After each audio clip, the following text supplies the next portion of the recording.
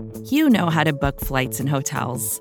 All you're missing is a tool to help you plan that unbelievable travel experience. That's why you need Viator. Book guided tours, excursions, and more in one place. There are over 300,000 travel experiences to choose from, so you can find something for everyone. And Viator offers free cancellation and 24/7 customer support for worry-free travel. Download the Viator app now and use code Viator10 for 10% off your first booking in the app. Find travel experiences for you. Do more with Viator.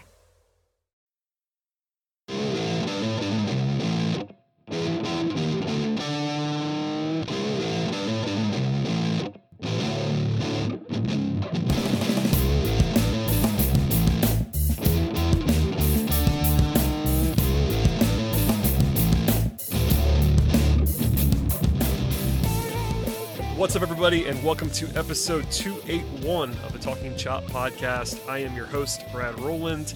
It is Tuesday, March 30th. The Atlanta Braves open their season in less than 48 hours, and I am joined by both of the frequent co-hosts of this podcast. Scott Coleman is here, and Eric Cole is here. Hello, friends. Hey, fellas. Good to be on. I don't know about you guys, but I thought spring training went by pretty quick over the last 6 weeks. Usually, at least for me, I feel like it's just this never-ending marathon, and it feels like opening day is consistently 3 weeks away. But at least for me, I felt like this one went by pretty quick. Yeah, I think so too. I mean, it just felt like, well, first of all, there wasn't any injuries or any weirdness that happened that make you go, dear God, why can't we shorten spring training? Or, why are we running our guys out here to deal with this on a every year in, year out, we always lose somebody type of thing. And more importantly, I mean, we only got a 60-game season last year, and everything was really weird. I think that everyone was kind of clamoring for normalcy, and I don't think spring training. I still think it shouldn't be as long as it is, but it was just kind of nice to have baseball to talk about, and it didn't feel like that grind that it normally feels like. Yeah, I've admitted multiple times to not being a big spring training guy, but it did kind of fly by a little bit this year. There were no disasters as we knock on wood here at the end of March, and that's kind of all that matters. Just get through it, get it over with, and have the games start counting later this week. Most of this podcast will be our traditional predictions formats. We'll fire off some takes later on. I have no idea what Scott or Eric are going to say about the predictions, so this is the one time where there are no notes that I have in front of me on those, so I guess buckle up, everybody. But until then, we do have some quick news to get to. Most of it's roster-related. There was a stray story this week that the Braves actually agreed to a 1-year, $9 million deal with Kirby Yates, way back in the winter, that no one ever found out about.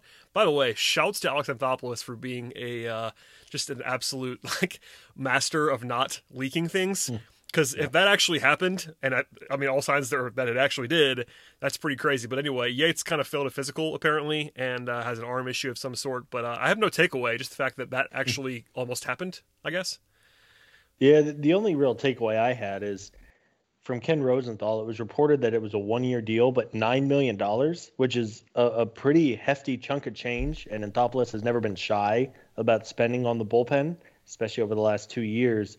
So I guess the money total for me, for a team that has cried poor and, it sounded like they really had to get down to the nitty-gritty with Ozuna, doing the less money up front. It was a little bit of a surprise to see that $9 million reported figure, but obviously as those things go, there's a reason it's always pending physical whenever you get a report like that. So obviously it was a good thing to avoid, because that would have been a very unpleasant spring surprise to lose one of your big off-season additions before they even play a game. Yeah, and I mean, it's a weird situation to me because if the Braves are going to fail him on a physical, it was reported too, the Blue Jays, they saw the same issue on his physical and they still signed him. They just signed him for less money, which, at the time, all it did was just made Braves fans mad because, look at the Blue Jays. They just signed Kirby Yates for nothing. Right. As it turns out, that's exactly why it happened, is because there was this issue with his physical. But I'm with Scott. The $9 million figure kind of caught my attention. And I was talking a little bit to Chris about this, is that the timing of this is kind of right, in that January time period where we're, the Ozuna signing was still kind of hanging out there. I am curious as to whether or not the decision or the signing of Yates or lack thereof impacted at all the actual being able to sign Ozuna. Because if it doesn't impact it, that means that the Braves have some more money than they are kind of letting on. But if it would have, it would have been a pretty bad look to sign Kirby Yates and not bring back Marcell Ozuna. So I'm kind of curious as to kind of how that decision-making process went down. We'll never know. No. Because, again, this just came out recently about Kirby, that the Braves even had an agreement with him. And this was 2 months after it had fallen through. So, we won't know, but it's kind of something I'm kind of thinking about in the back of my head is kind of when we're thinking about trade deadline deals, even if they need to sign a bench bat or something like that, maybe in the next couple weeks. It's something that I'm thinking about that they might have a little bit more money than they're letting on. But beyond that, this is why you have physicals. And if you see something that's a red flag, the Braves did the right thing and just said, no, we're not going to deal with that. Yeah, just walk away. That's the luxury here. It is also a good reminder, as you guys kind of both alluded to a little bit there, that there are always things. We try to say that on this podcast, but there are always stuff that we're not going to know in the public, and I try to not go crazy on certain things because of the unknown that there always is. Especially with regard to guys who sign elsewhere, you might be frustrated when a guy signs elsewhere. Actually happened with Melanson as well. It was wow, that wasn't a lot of money. Why did he sign elsewhere? But there's usually a factor or something in place. Not always, but usually there's something else going on. And this time around, it was an actual physical issue with Kirby Yates. The other non-Major League roster transaction before we get to the actual roster is that the Braves signed Jeff Mathis to a minor league deal today. This is not going to hugely matter, I don't think, but I just want to say this out loud. Jeff Mathis has one of the weirdest profiles you'll ever see on a veteran baseball player. He has a career 46 WRC plus, which is, breathtakingly bad, but he has more than 3,000 plate appearances in his career because he is so good on defense and so good and sort of well-renowned at handling pitchers that he's stuck around for 15 years basically without being able to hit at all. It's kind of remarkable, and I doubt he plays with the Braves in Atlanta this year. If he does, it'll be a spot thing to play some defense, but I just wanted to kind of remark on how wild the Jeff Mathis experience is. He's also 38 years old, but a good mentor type in the Flowers mold while actually being way worse than Flowers at baseball for cheap. So there you go. Well, there's that, and there's even DOB reported that Mathis is already considering a transition to coaching, and this seems to be his way to kind of get into that. And it's kind of again that Flowers type of guy, but not having to use a major league roster spot for him. They have guys like William Contreras. Shea Langeliers is going to probably be making his way up to the upper minors too. You want guys that can teach those guys how to manage a pitching staff, call games, little tips, little tricks on blocking balls and all that other stuff. Having that kind of coach type in the minor leagues with you, that's a really invaluable thing. I'm with you. Every time I saw Jeff Mathis come up in a game against the Braves when he was with the Marlins and various other stops along the way, it's just he's batting 170 and every once in a while he'd run into one, and it seemed like they happened against the Braves more often than it should have. But those type of backup catchers that just are really, really good at they can come in and no matter who the guy is on the mound, they know what they prepare really well to handle that guy, receive that guy, and help shepherd guys through tough stretches, whether they be veteran guys or young guys. There are a select few of guys who are just sort of built to do that, and Mathis is one of those guys. Now, I wouldn't read much into this beyond that. I think just having this guy at Gwinnett, maybe in an emergency where you feel like you need to have an experienced hand come up. I guess that's fine. You bring him up if you need him to, but beyond that, it's not that big a deal other than just having another coach down there in Gwinnett. Yeah, I tend to agree. It is what it is. We'll go from there to the actual roster concerns, I guess. At least not concerns. This is kind of where we think the roster is going, and it's been widely reported as the roster is going. This is not official. As we record this Tuesday night, the Braves have not officially announced their roster for Thursday and beyond, but there's basically consensus with the beat writers, so this is where we're going. The headliner, I think, is probably the fact that the Braves are going with a 4-man bench, which is interesting to me, and candidly, I don't love this, because with no DH, a 4-man bench, especially when it includes a backup catcher that you probably won't use very much because Bryce Dicker went to the Bobby Cox School of Catcher Management, it's pretty light to have a 4-man bench with some interesting factors. So the 4 guys are Ender Inciarte, widely expected, going with Adrianza as the utility guy in the infield, Pablo Sandoval as the number 1 pitch hitter, I suppose, and then Alex Jackson seems to be the case. And, I guess the surprise really was Jake Lamb not being there, because as of a week and a half ago, the beat writers, DOB and Bowman were talking about him as kind of like almost a lock to make the team, and that did not happen. He already signed with the White Sox, by the way, after being let go. And then Camargo got option. That wasn't too shocking because he had an option and they can keep him around. And then Jason Kipnis was let go, but also was brought back pretty quickly on a minor league deal. So he's still around, not going to be on the major league roster, it seems. So I don't know. My only take really is the 4-man bench is kind of weird, but the actual decisions are not like crazy. No, I think the way that Adrianza, again, you never want to overreact to 5 or 6 weeks of spring training, but it's hard to not give him a job after what he's done over the last month. So I was glad to see him on there. They obviously value Pablo Sandoval to an extent. They, of course, brought him in like 3 days before the season ended last year, if memory serves, and then he was on the postseason roster. And then Alex Jackson over Contreras was a little bit of a surprise. I know Mark Bowman had talked, and we had talked too on this podcast, about the trade-offs of using Contreras for a month with no minor league season. And then Ender, he's owed just too much money to kick to the curb. My guess is because the Braves and everyone really, but especially coming off of that shortened 60-game year, maybe they figure that none of the starting pitchers are going to go more than 5 or 6 innings to begin the season, really let them get their legs under them. Again, that's just a guess on my part. But maybe they feel like they're really going to lean on that bullpen over the first couple weeks to get everybody ready to go for 90 or 100 pitches every night. I guess if that's how they're feeling, it makes sense to carry that extra reliever, but ultimately, at some point early in the year, you're going to wish you had a little bit more of a bench presence, and hopefully it doesn't come back to bite them. Yeah, I think that we're going to see at least one of those relievers. My guess would be Sean Newcomb gets sent down after that bullpen game, and then we'll see. I mean, I want to say it would be Camargo because that's kind of the easy 40-man move to make, but, Camargo is kind of very clearly fallen out of favor. I mean, he just got beat out by a guy that, was a long shot to make the club in spring training in Adrianza, who absolutely raked and deserved the job, by the way. Beyond that, Ender was going to happen regardless of whether I wanted it to or not. But Pablo Sandoval was really interesting. He performed really well this spring. Lamb also did not look good. No. So if between 2 guys who are kind of that third base, first pinch hitter up type, I want the guy who actually looks good at the plate. And there are two guys that, are both kind of maybe past their prime. So I kind of want to see what they look like and make that a true competition rather than just kind of have a preference one way or the other. And me and Sandoval won that.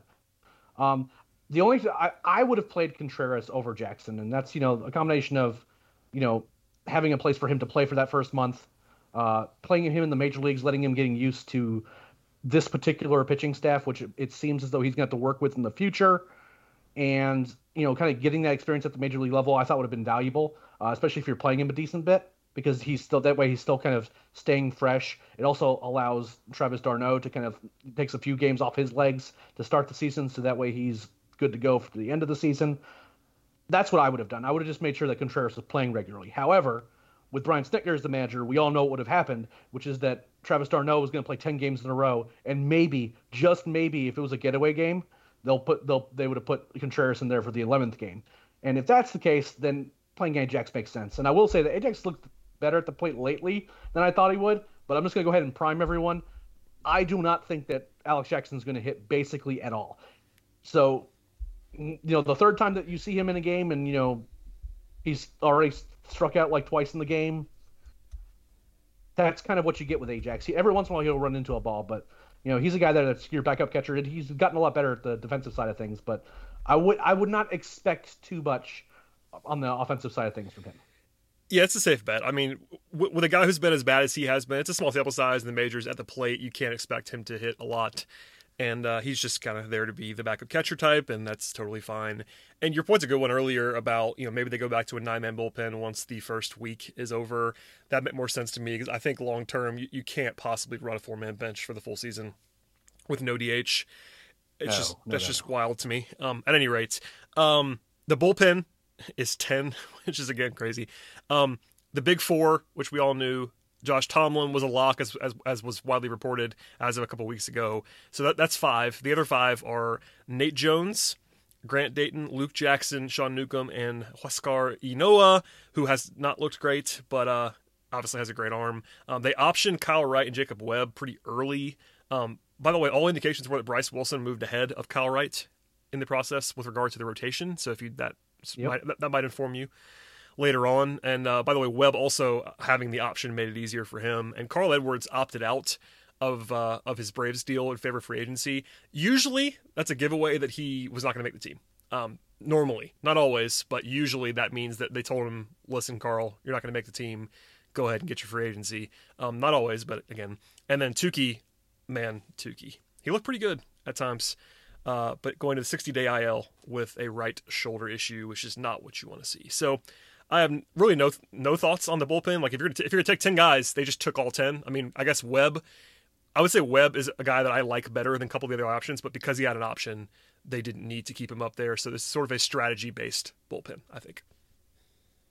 Yeah, I think that Carl Edwards Jr. certainly didn't help his own cause with the walks this spring. No. He was a guy that was like the recent history, was kind of against him, but he's an arm that I've just historically liked. And again, kind of going into the spring, he was kind of one of those guys where like, okay, he has a really good chance of making this club. After kind of like some small sample size, good things happening. So, but again, this spring just walks too many guys. And, just didn't look particularly solid, whereas Nate Jones looked very good. So if you're kind of wanting to pick a righty and you're treating it like an open competition, which is what I hope they would do. Nate Jones won that. So I don't have any issues. I think with Tukey, and it sounds like the reporting around him is that he is certainly injured. I say that because they took with a 10-man bullpen. I don't think they would just play roster games with a 60-day IL stint for the guy who's been arguably one of the better relievers this spring. So I think what happened was that he got hurt. And it was probably not going to be something that was going to resolve itself in a week or two, it's not like a long-term like shoulder surgery type thing, but it allowed them to do some things with their roster by putting him on the 60-day IL and allow him to get healthy. So I'm not super worried about Tukey. He's looked really good this spring, and I think that he's going to play a part in this bullpen for the Braves, assuming that he gets healed up with no issues. I was a little disappointed to see that Webb got optioned. But again, once you kind of get into these guys that don't have any options left, maybe you kind of extend your bullpen since Gwinnett's right there, it's not like you're sending a guy down to the minor leagues, makes him completely unavailable to you, but like over the course of like a 12-hour stint, right? So I think that, having options and being able to send him down without really any penalty made a certain amount of sense, even though I think that there's a couple arms in that bullpen that I would be playing him over. And I think it's a bit of an upset that Sean Newcomb made this bullpen. But to be honest with you, I think that he's going to be the first guy out once they make the move to expand the bench a bit. Yeah, I think if I'm looking for somebody who could be kind of in the Tyler Matzik breakout role, I think Nate Jones is probably that guy. Granted, he has not been very good the last couple of years. He's bounced around a bit. He was in Cincinnati last year before being in with the White Sox before that. But he's a guy who's been successful in the past. He is 35, but oddly enough, he did see an uptick in his velocity last year. Maybe it was the shortened season, but I think as we talk today in bullpen, as you guys know, relievers are just so weird on a year-to-year basis. It's nearly impossible to predict who's going to be good and who's going to fade outside of maybe the very best of the best. I do think if I had to guess on someone who we look back on in 6 months and go, man, that was a really good under the radar pickup, I think my March 30th prediction would be Nate Jones. But again, because we're going to see 15 plus arms in this bullpen at some point or another. And depth is never, ever a bad thing. So hopefully they can find 7 or 8 guys they can rely on throughout the year and get them through the long 6-month grind. Yeah, we'll see. I think Nate Jones is really interesting to monitor, and obviously they liked him enough to keep him around, so we'll keep an eye on that. All right, last thing before we get to the predictions. I want to gauge your worry level here. Freddie Freeman did an interview with Mark Bowman midweek last week and said in the midst of it, it was definitely worth a full read if you haven't seen it. I guess the baseball headliner was that the Braves have not approached him yet with an extension offer as of midweek of last week at all. So no talks. Now, personally, I was not too stunned, but I just kind of, my approach was to say, look, this isn't the end of the world, but it also isn't good. And that's kind of where I still am now. A lot of people kind of replied to me and said, you're worried about nothing. That's fine. That's definitely possible. And again, my only point is, if given the options of Freeman answering this question a different way, or the way that he did, I would say this is not a great sign. It doesn't mean it's a terrible sign, but Freddie could have said a different answer. He could have given a very diplomatic, my agent's handling that or whatever, but he made it a point to say on the record that they had not even talked about it yet. So that's my only thought. Scott, I feel like you're ready to chime in, so go ahead. I didn't really know what to make of it. Freddie is very robotic. Whenever he does interviews, he's a guy who obviously has been around the media and reporters for a decade now, and he knows how to answer questions like that. And yep. You're right. It's an interesting point that he did say, no, they haven't talked to me. Now, it's entirely possible that the next morning Anthopoulos called him and said, hey, let's talk. Yes. And the history of this podcast suggests that as we talk about this now, within 3 hours, this deal is going to get done. That's fine with me, by the way. I want to go on record. If they want to get this done by tomorrow morning and ruin the podcast, that's totally fine. Cool. Go ahead. Yeah, we'll do it. Put it in the title. That's all you need to do. Put it in the title. It was an interesting interview. Again, I never know. Athletes are so conditioned, especially veterans are so conditioned to never really say anything remarkable. But I don't know. I would have told you a month ago that I would have guessed that this deal would have been done by opening day. And I guess as of recording this, we're still about 44 hours away from the first game of the year. So there is some time. But it is a little bit of I don't even know if concern is the right word, but a bit of a concern that as the season begins, you generally don't see a ton of extensions during the year. They're more often handled in the spring or, of course, in the off season. I don't know. I'm a little surprised. I didn't know too much what to make of what Freddie said, but ultimately it was kind of an eye-raising quote whenever he said it. Yeah, there's a few things. I'll say that I am concerned, but my concern level is low. Because there's a few things to think about here too. It's not just that maybe the Braves are just trying to see what their financial situation is going to be, and are there going to be fans in the stadiums and how that's going to affect their payroll going forward, before they start trying to make an offer to Freddie. It's somewhat understandable to be maybe we just want to get our financial forecast together before we try to lock up the guy who's going to probably have the most expensive contract on the team. And there's also the factor that Freddie just had twins. And I don't know how much negotiating was ever going to be happening between the Braves and Freddie when he was dealing with having two babies at home all of a sudden.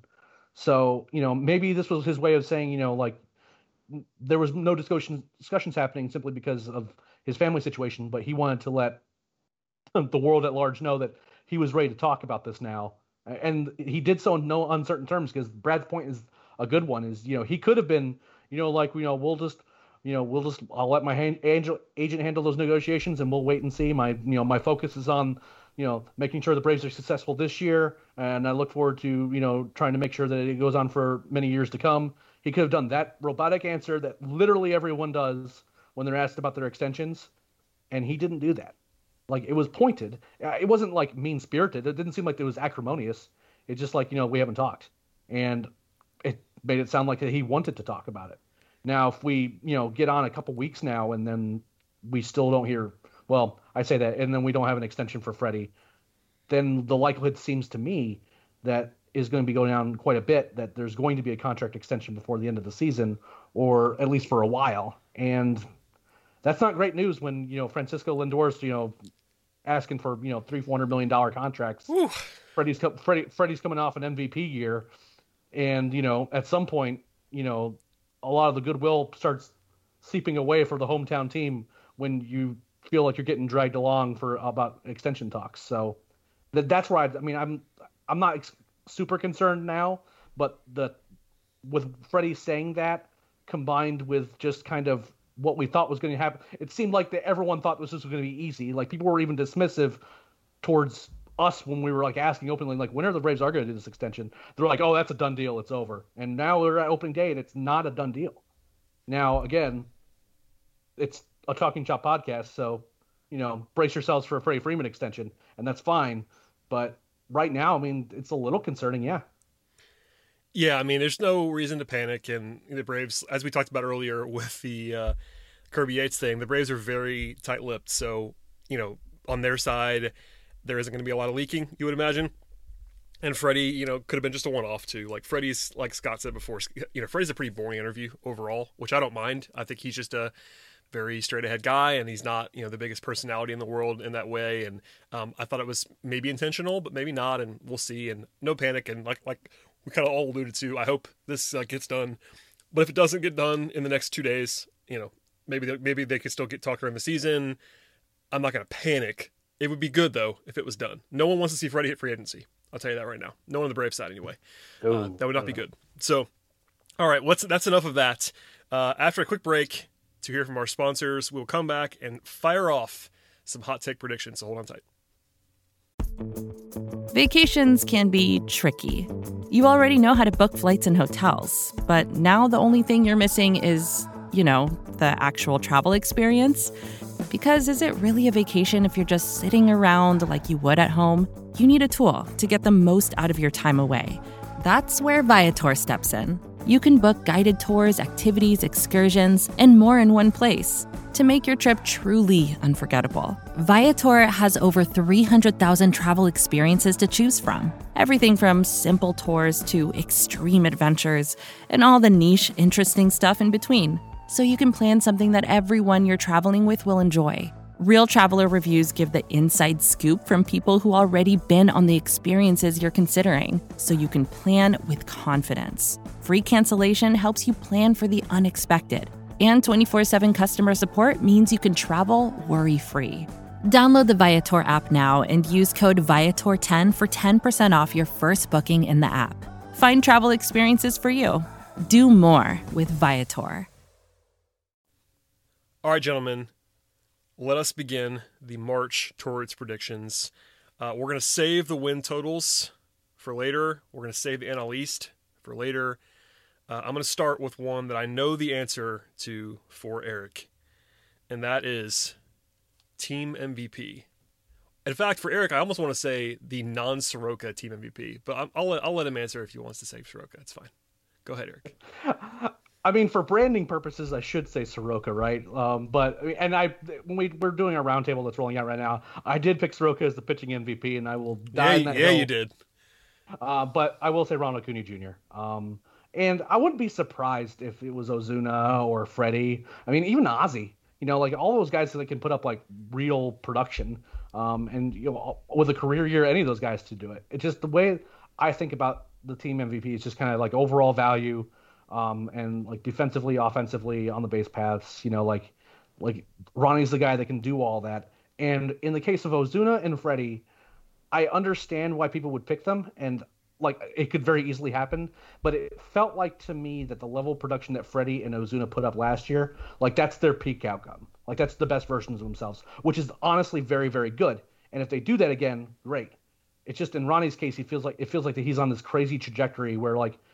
It feels like him going 40-40 this year, like, isn't a crazy notion. And, like, there's an outside shot for, like, 50-50. Now, that's, like, kind of getting, like, into, like, that's getting in the crazy territory. But that he's even capable of doing that, and that's even in the discussion we're having, it kind of speaks to kind of the level of talent that we're talking about and what he could do to, carry this team. So, is it the boring answer? Yeah, probably. But and the Braves certainly have some other guys on the roster that could do it. But for me, it's Ronnie. So certainly Ronnie is the easy answer. And then you have Freddie Freeman, who won the award 6 months ago, and he's an easy answer. And you just hit on everybody else.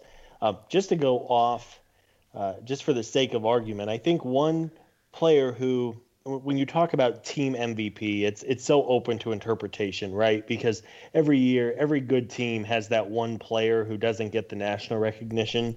But if you talk to the players around the team, they go, "Oh, well, he was like our team MVP this year." Yeah, I'm Nick going to go Markakis, with yep. right, Oh, right, come on. We almost got all the way through this. almost. Oh, He might still come out of retirement. No, I'm kidding. he's available. It could happen. He's I'm available. kind of joking. Yeah. I'm going to say Will Smith is going to be a sneaky, when we look back in 6 months, Will Smith is going to be somebody who is invaluable to this team.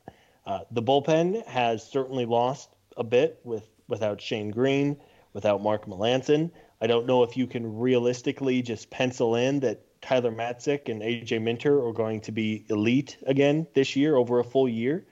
Chris Martin, as good as he is when he is healthy, has had a couple of little tweaks here and there, and he is not a young man by any means.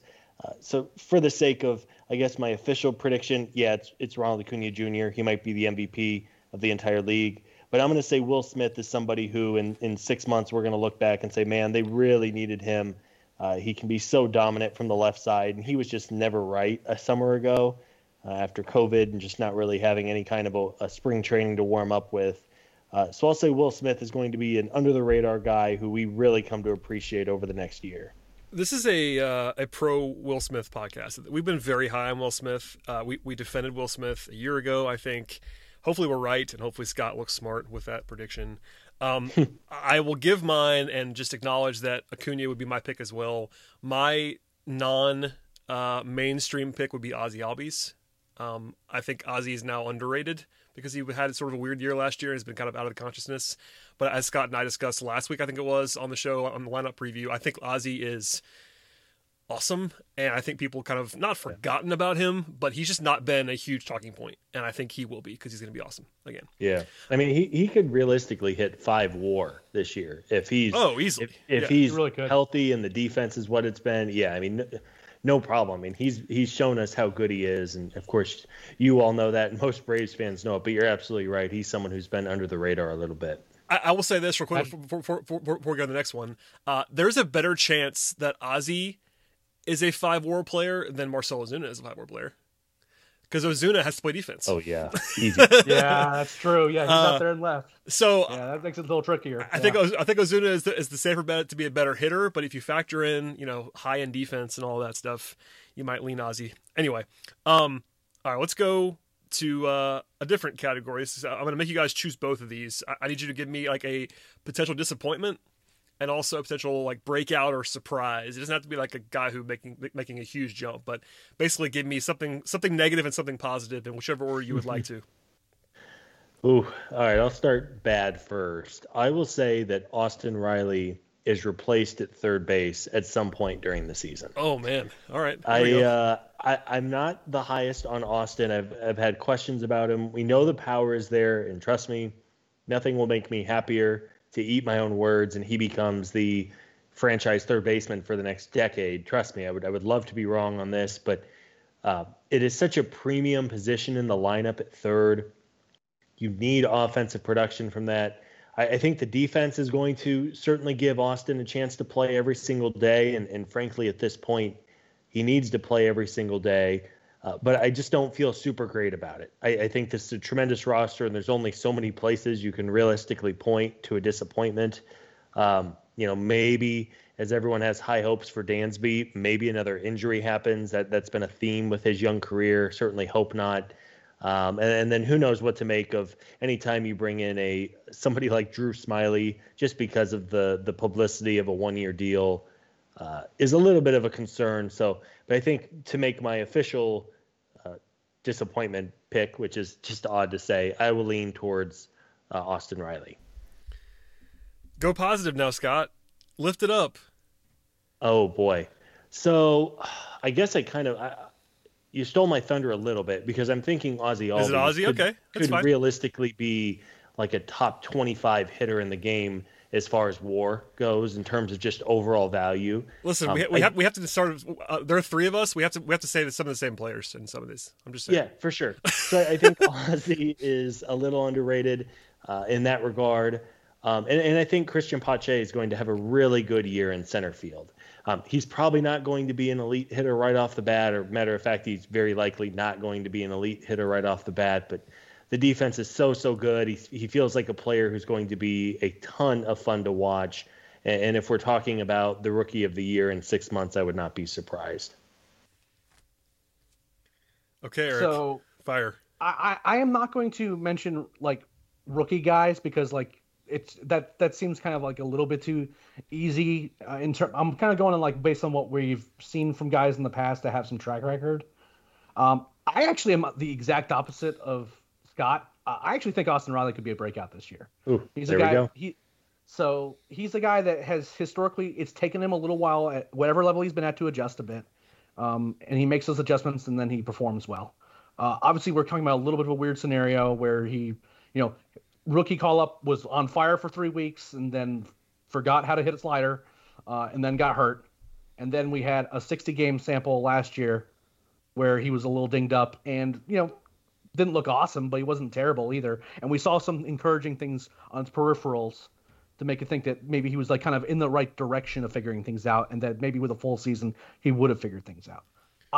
In terms of this question, I'm betting that he figures things out. And I'm not saying he's going to turn in like this like 40 home run like yes you are. You're saying that no, right I'm now. No, I'm not, sir. No, sir. And it's not like Josh Donaldson over there, but I think he'll be a productive hitter this year. And that's all the Braves really need him to be, because while you with this lineup, you want to make sure it's as long as possible. This is also a team that's going to be offensively I'm not super worried about on a night in, night out basis. I mean, if your worst hitter in your lineup is Austin Riley or is Christian Pache, you're doing okay. I at least in my opinion. Now, for disappointment, I think that people are hanging their hat a little bit too much on a 30-year-old catcher named Travis d'Arnaud. Especially for a guy who, like, in terms of track record of both staying healthy and like being a super productive hitter, doesn't exactly have that. He was really awesome last year. Yep. Let's be clear about that. I mean, a 919 OPS is for a catcher insane. It's also almost 100 points higher than his like second best season in his career. And there's also like he's never played more than 112 games in a year. Not one time in his career. He's 32 years old. I just don't see him being as productive as he was last year. I just don't. And if that means he's a disappointment, I guess. I mean, that I just don't think there's any way he could be anywhere. Like, I don't think he's going to be close to what he was last year. And that means if he bats like 280 and, has like maybe around an 800 OPS, like that's a significant drop off to what he was last year. Does that make him a disappointment? He might be for some people, but the reality is when you're looking at your catcher position, you would normally kill to have that out of your catching position. So, and again, that's kind of one of the reasons why I was wanting, Contreras, who's a kind of a bat that I trust as that backup catcher position, because you have d'Arnaud, who I think is going to take a dip, and then Alex Jackson, who I don't think can hit at all. Yeah, I mean, you guys mentioned a lot of the pretty natural ones, I think. Like, I considered Riley for my more negative one. I'm not a huge believer. I think that he could be...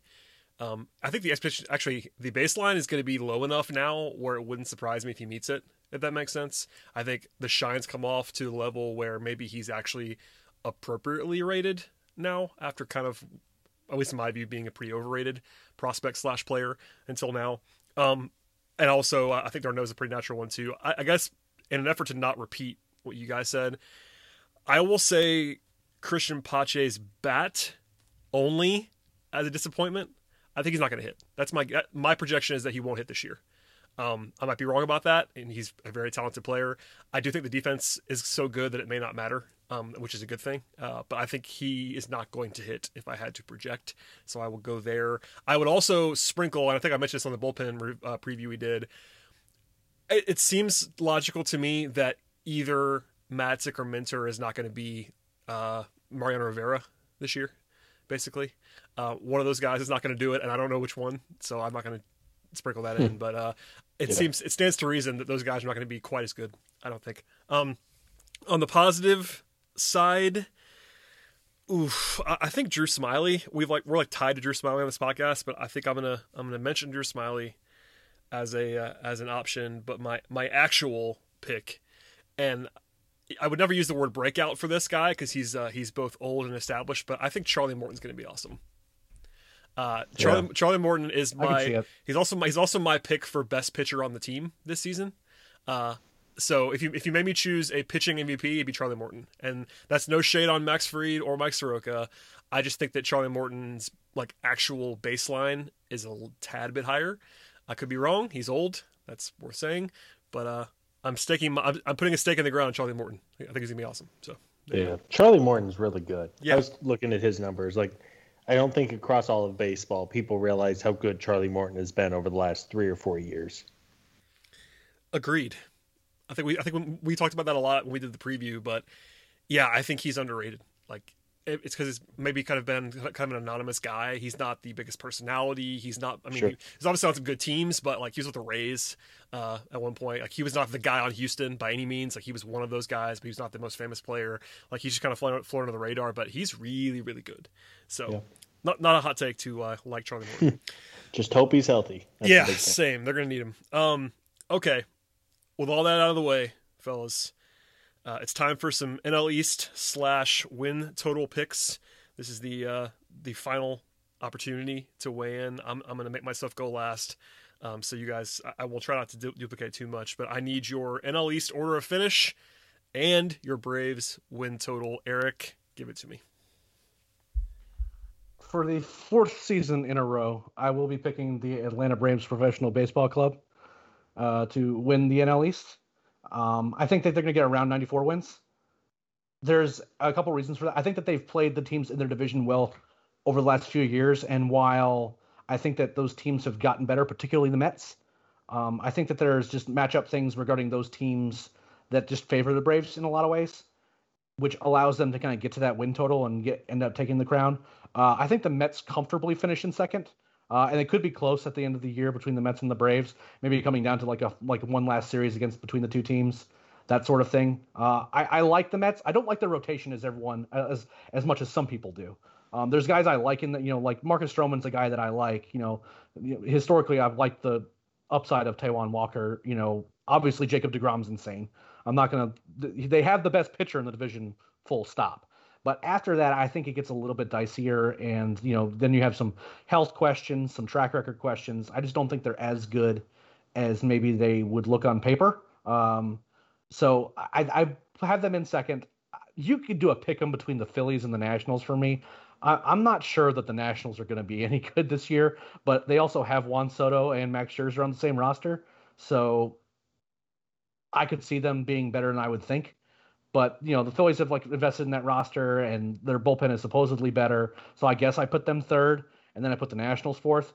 And the Marlins, despite their plucky finish last year, and, despite the fact that they nearly cost us a Major League Baseball season altogether because they couldn't follow COVID protocols, I'm going to say that they finished fifth. But, they're a good last place team versus, what we're going to see from, the Pirates this year, who might be historically bad. In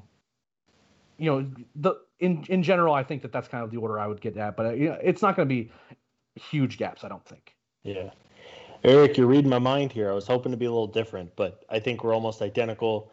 I'll take the Braves for 93 wins. I think this is a fantastic team. I think this is a team that could go all the way if a few things break right. But playing, what does it come out to, 40% of your games against 3 good teams and 1 pesky team in your division is not easy to do. I'm going to say I think my official prediction for the site was 93 for the Braves, 92 for the Mets. I think it's going to come down to that very last weekend in Atlanta. Hopefully a rocking 40,000 plus SunTrust Park or whatever the hell it's named now, going good. Truist Park, brought to you by Bally Sports South. On a whatever else they're sponsoring. That's a tangent for another time. Well anyway, I agree with Eric exactly about the Mets rotation. I think it's overrated for the first 2 months of the year. Jacob deGrom is very good. Marcus Stroman didn't pitch last year and is a pretty good pitcher, but other than that, it's Joey Lucchesi and Taijuan Walker and I think David Peterson. I mean, that's not very good. If you throw in a healthy Noah Syndergaard and Carlos Carrasco, maybe by the All-Star break or so, I think you have obviously a much better rotation. But I'll say the Braves edge out the Mets. I think the Phillies will be better than they have been in recent years. I'll say the Phillies end with maybe 85 or 86 wins, maybe fall just short of a wild card spot. And again, as Eric said, I don't really buy the Nationals. They're going to be really bad defensively. That rotation is getting old. They have some injury issues. The bullpen isn't very good. Juan Soto can only do so much. I mean, if I'm a team facing the Nationals this year, I'm not throwing Juan Soto anything. Like, I'm just going to let him walk. And Yep. if Josh Bell or whoever it is batting behind him kills you, then that's fine. Like, you live with that. So I'll take the Nats in fourth. I wouldn't be surprised if they're a couple games below 500. And then the Marlins, who are on their way, they need to continue developing. But again, as Eric said, I think they're clearly the best last place team in baseball. And if they were in another division, I think they might push for 78 wins or so. But it's just so hard to play in this division night in and night out. Yeah, I think the Marlins are better than people think they are, but they're still the worst team, I think. And after making the playoffs last year, which is still crazy. I could see the Nationals, like, the worst outcome for the Nationals and being as old as they are and like offensively challenged and defensively challenged as they could be, they could finish last. No, Like, see, that could okay, so absolutely I'm gonna go against you guys on that one. I have the Nats third. I think the Nats are better than the Phillies. That's my one and only change. Is I think the Nats are better than the Phillies. I will say it's really tears for me. I think the Mets have real upside. The Braves are first in the division. I'm picking them to win the division. 94 wins for me for the Braves. I think the Mets are the only team that I could even defend picking over the Braves. I still won't do it. Sure. But the Mets have real upside. Like, they also have real downside because they have a bunch of volatile pieces, but they're really talented. The Mets have a ton of talent. So that's worth saying. And then I do think that the Nats and the Phillies are sort of in their own tier together, but I think the Nats are a little bit better. I trust their pitching more. I know they're old, but I think last year was kind of a fluky, weird season for the Nats, and they're more talented than that roster would indicate. But I'm with you guys that there's some downside risk there, and the Marlins are fifth for sure. So was I the highest? What was your win total, Eric, for the Braves? You and I had the same one. 94. I was trying to be the high guy for once. I'm usually the pessimist, but listen, I think it's okay, Brad. The internet's going to say that you didn't pick the Braves to win the division anyway. Yeah, I mean, whatever you said I was going to say it's probably bad news for the Braves that we picked them to win the division, because normally we're a little bit more pessimistic and then they win. So this year we all are on the wagon. Maybe that's a good sign or a bad sign. I'm not really sure. But there you have it, folks. The three of us. And also, if you want, as I think both of you alluded to, the predictions on the site are written. I did not do those because I'm a terrible contributor. So I actually did not weigh on the predictions. So this is the only place you can hear my predictions on the Atlanta Braves this season. So there you go. Podcast exclusive. Podcast exclusive for me. You guys had to just like co-opt your own takes, but alas, here we are. Well, that's it, folks. I will say, as a reminder, the Braves play, of course, on Thursday. Max Fried, opening day starter. This time around, a 3-game series. And I know Scott loves this. The off day on Friday after opening day. Scott's personal favorite thing in the world. He gets mad about it every time it happens. And I'm off work on Friday, too. What a great day. It's going to be like 85 degrees. Have a cold one. Watch a baseball game that evening. No, they have to build in an off day when they're selling 8,000 tickets on the chance it gets rained out. What are you going to do? Yeah, and fortunately, they're going to be playing in nice 48-degree weather in Philadelphia for opening day. It's Balmy. exciting. Balmy Philadelphia. Rain. Yeah. So we all get to hold our breaths when Acuna has to sprint into a gap in a soaking wet outfield. It'll be great. Yes, that's all well said. And the Braves don't play at home until next Friday against those same Phillies. So if you are a season ticket holder or something like that, you got to wait for another week and a half. But baseball counts on Thursday. I got to be honest, I'll be at work when the season starts on Thursday, unfortunately. So I'll be keeping tabs as much as I possibly can be. But like Scott, I'm also off on Friday, and it would have been great to watch some baseball on Friday, but not the way things broke in this case. At any rate, those are our predictions. We're on the record. If either of you have any final takes, please feel free to share them. And if not, we'll get out of here because it's time. Baseball. Yeah, pretty much baseball. Yeah, no, thanks to everybody for sticking with us over the off season. As has become the MO of Alex Anthopoulos, there's always a bunch of stuff early, and then there's like 2.5 months of literally nothing. So I appreciate everyone tuning in and looking forward to some real baseball here in the next couple days. And send your T's and P's to one Brad Rowland, because his Michigan Wolverines are going to be playing some college basketball of note coming up here soon. And whether they're winning or losing, he's going to need some consolation from our listeners. So make sure you have some kind words for him. By the time this podcast is up, you'll probably know what happened in that game. But thoughts and prayers for me, as well as the Hawks are playing at the same time. So a long night ahead for me. But thank you for listening to the podcast, everybody. Please subscribe to the show. It's a new season. Go ahead and click that subscribe button. You get this podcast. You get Road to Atlanta with Eric as the booming voice of that podcast, along with the myriad cast of characters from the minor league side of things, all in one feed. Pretty accurate description. Yeah. Join us, subscribe, rate, review, tell your friends, and we'll see you all next time.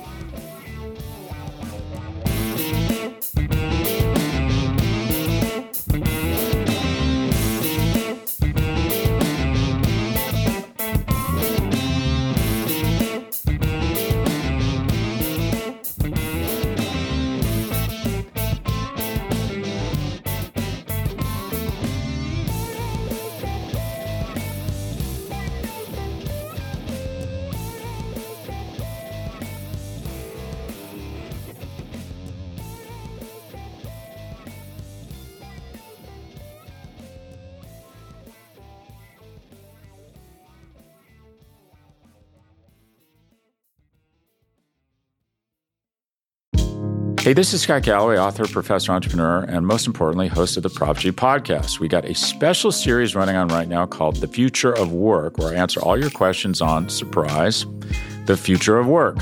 Questions including, what are we missing when we work remotely? Or how do we handle work-life balance when a major opportunity comes knocking? From the provocative to the technical, we're offering insights you won't want to miss. So tune in to The Future of Work, a Prop G Pod special sponsored by Canva. You can find it on the Prop G Pod wherever you get your podcasts.